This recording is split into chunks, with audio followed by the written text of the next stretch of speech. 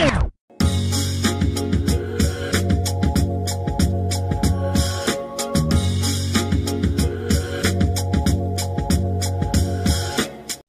geeks of the internet, and welcome to another Geeks Crossing podcast. I'm Eric. I'm Keith. I'm Matt. And I'm Nick. And we're here to give you all the best geek-related content you could ask for. So, Wreck-It Ralph. That's it. Thank you.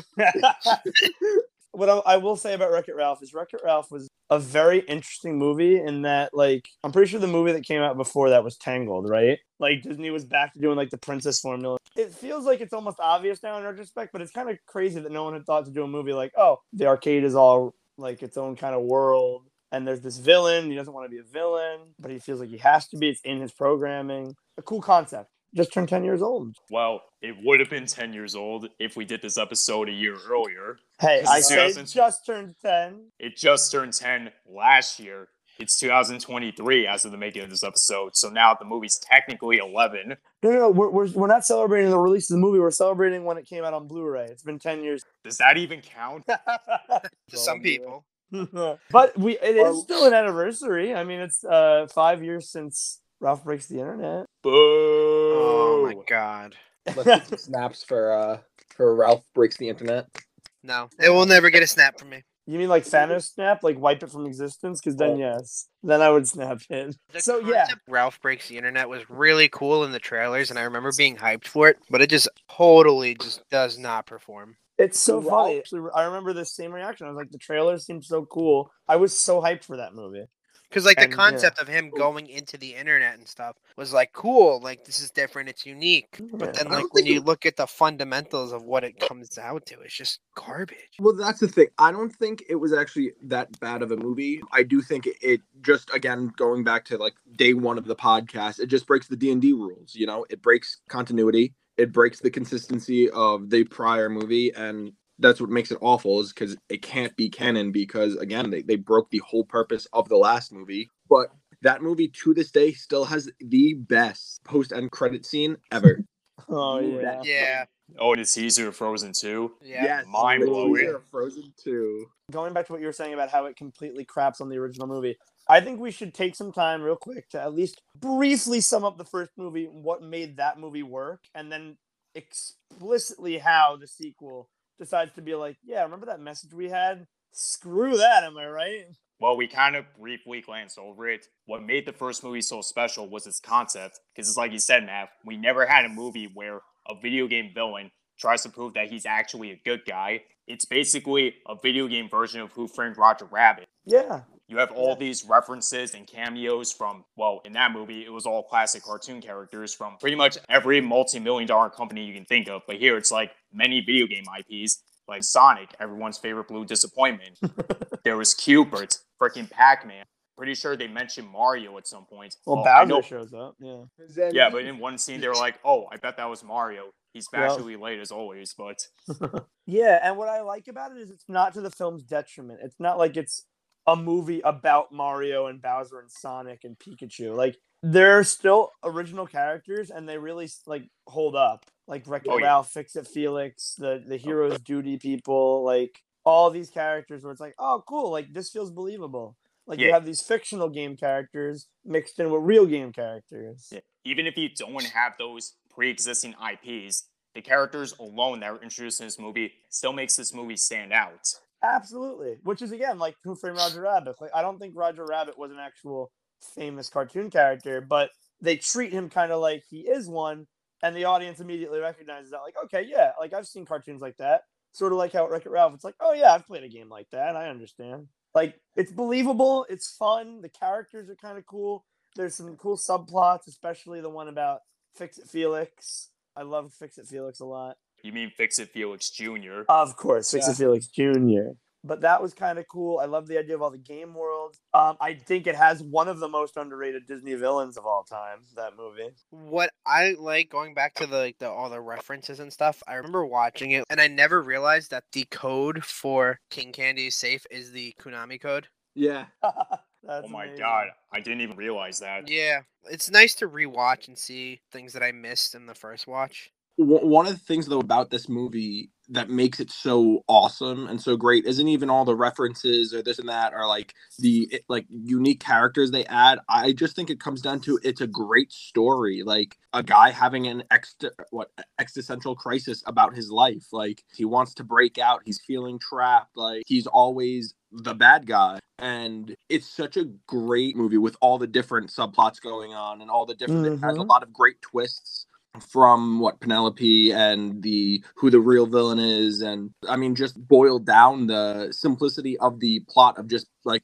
coming to acceptance with yourself. That was pretty great. Oh, well, two things. One, I agree with you wholeheartedly. Like, no, Ralph, like you don't want to be the villain, but like that's your role. You have a responsibility, you have a duty, but you have to learn just not to hate it, and everybody else will like respect you and love you for it. Yeah. And that was kind of cool. But still, wholeheartedly agree. It's a great movie, great premise. It's a Disney classic, really. Yeah. And it all went downhill about 6 years later. Oh boy! I guess we'll just say really quick plot synopsis. It's not long after the events of the first movie.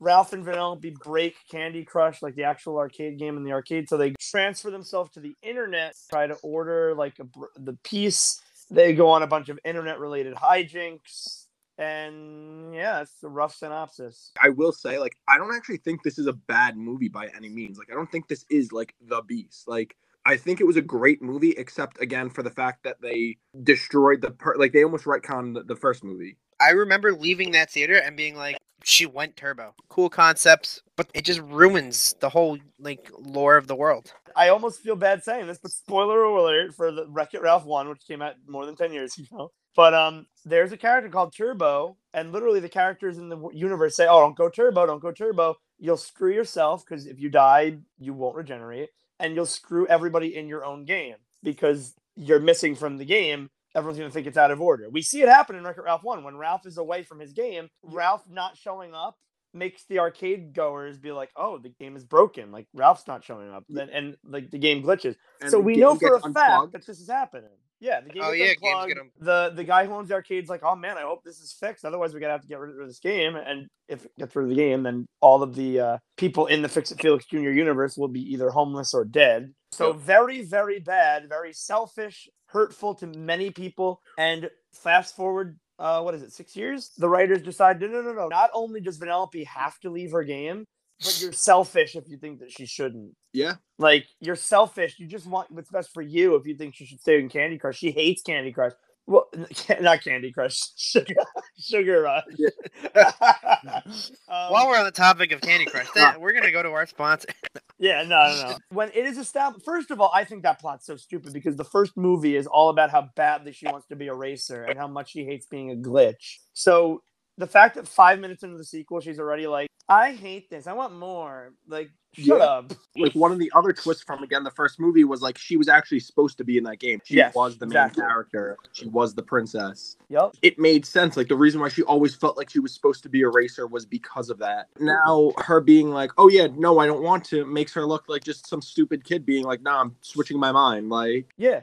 And the best part, I don't remember if it's the opening scene or, like, at least at some point in the first 5 minutes of the movie, we see that the kids at the arcade love playing as Vanellope. They're like, oh, yeah, like, she has the glitch ability. She's the best racer. So the fact that she's leaving the game almost guarantees that Sugar Rush is going to get unplugged and all of her friends are either going to die or be homeless. Well, the worst part about it, and, like, what truly at least grinded my gears, was, like, not only was it, like, her being like, oh, I'm leaving the game and, like, whatever, but everybody got mad at Ralph for being like, yo, you shouldn't do that. Like, yeah, it's like yes, you should. Turbo. Yes, you should. The whole first movie said you should be guilt tripping her. Although I will say, I did find Wreck-It Ralph 2 a lot creepier. Did anyone else get that vibe? Like, Ralph's only friend is a little girl. I was a little creeped out in theaters when he was, like, freaking out, like, no, she needs to stay with me. Like, they make it so cartoonish and creepy. It's like, dude, how old are you, like 50? I mean, the reason why their relationship worked in the first movie was because, hey, they're both outcasts.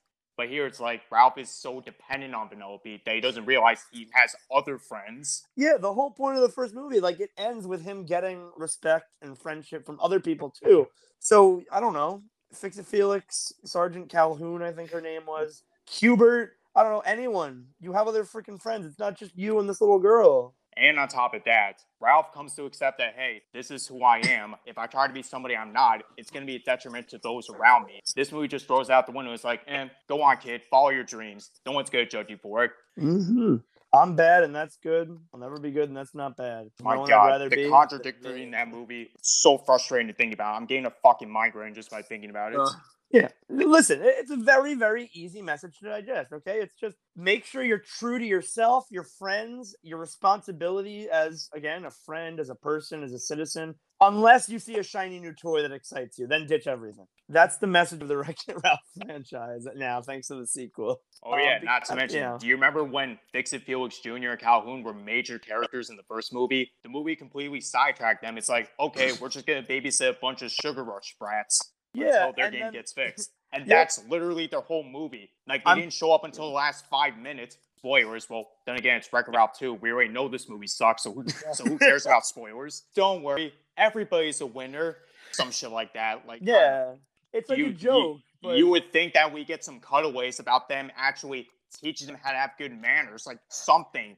Other than completely sidetracking them, because these are characters that we've known to love over the course of the first movie. Yeah, like, I don't understand. Wreck-It Ralph 1 was confident enough to have subplots with Fix-It Felix Jr. and Calhoun. This movie was just so cowardly. It was just, you have to follow Ralph. You have to follow Ralph and Vanellope. That's it. Like, I don't know. Could Felix and Calhoun not have also gone to the internet? Like, anything? Fix-It Felix Jr., Ralph's quote-unquote nemesis. That's the perfect hero amongst everybody in his game. Sergeant Calhoun, who had the most tragic backstory out of all the video game characters in Game Central Station.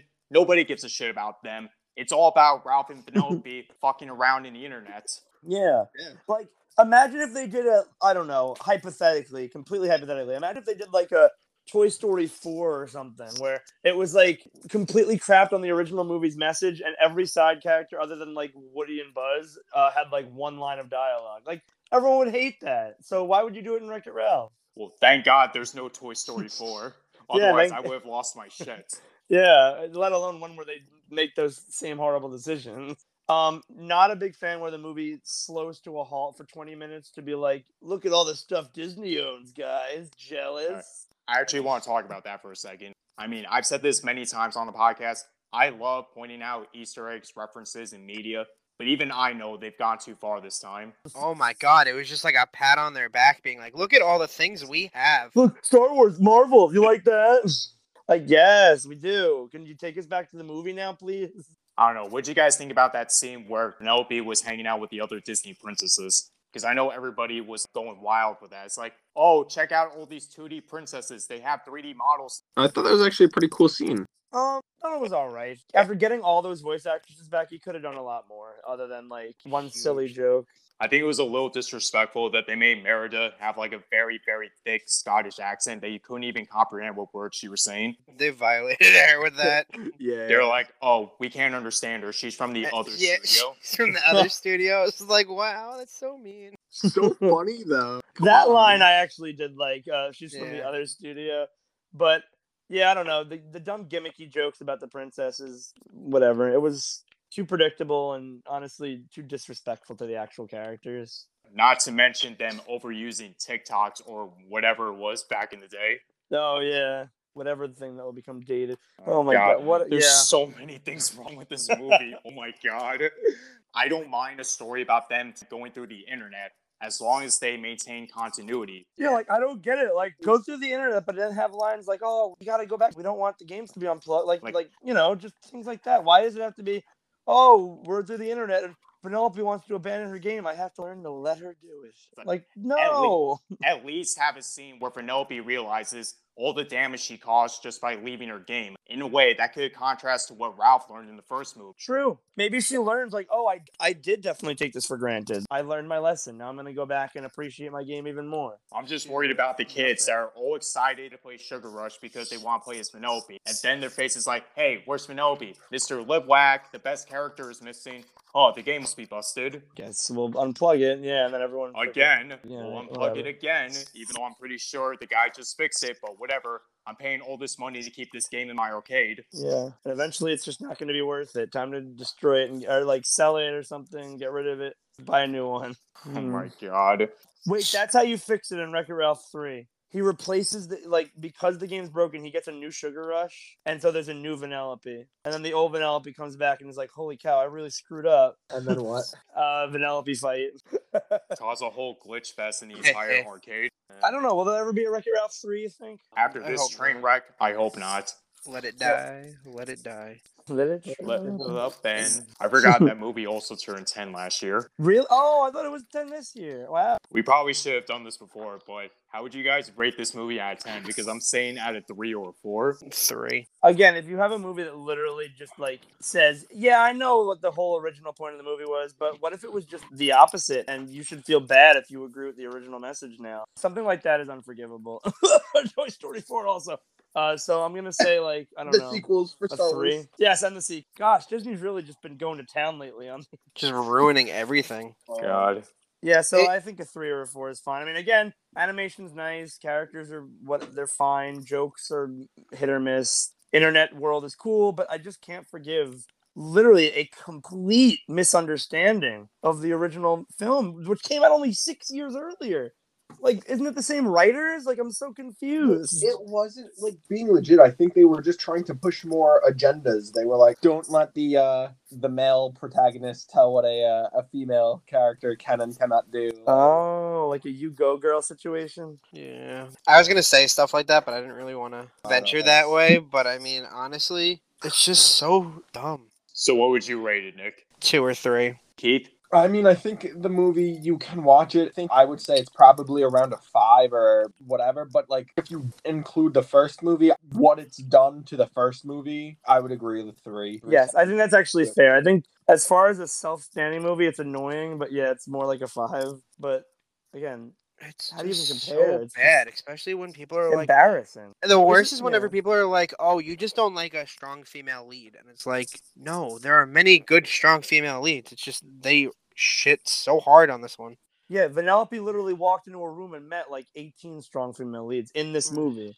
So that's not the issue. The issue is a Shitty tragic misunderstanding of the original character and source material. Even though it was only 6 years ago, say what you will about the sequels. The Star Wars sequels are also unforgivable. But at least you could say, yeah, it's all different writers. The original trilogy came out 40 years earlier.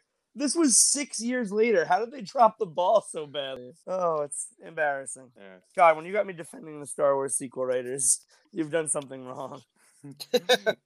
That's so true.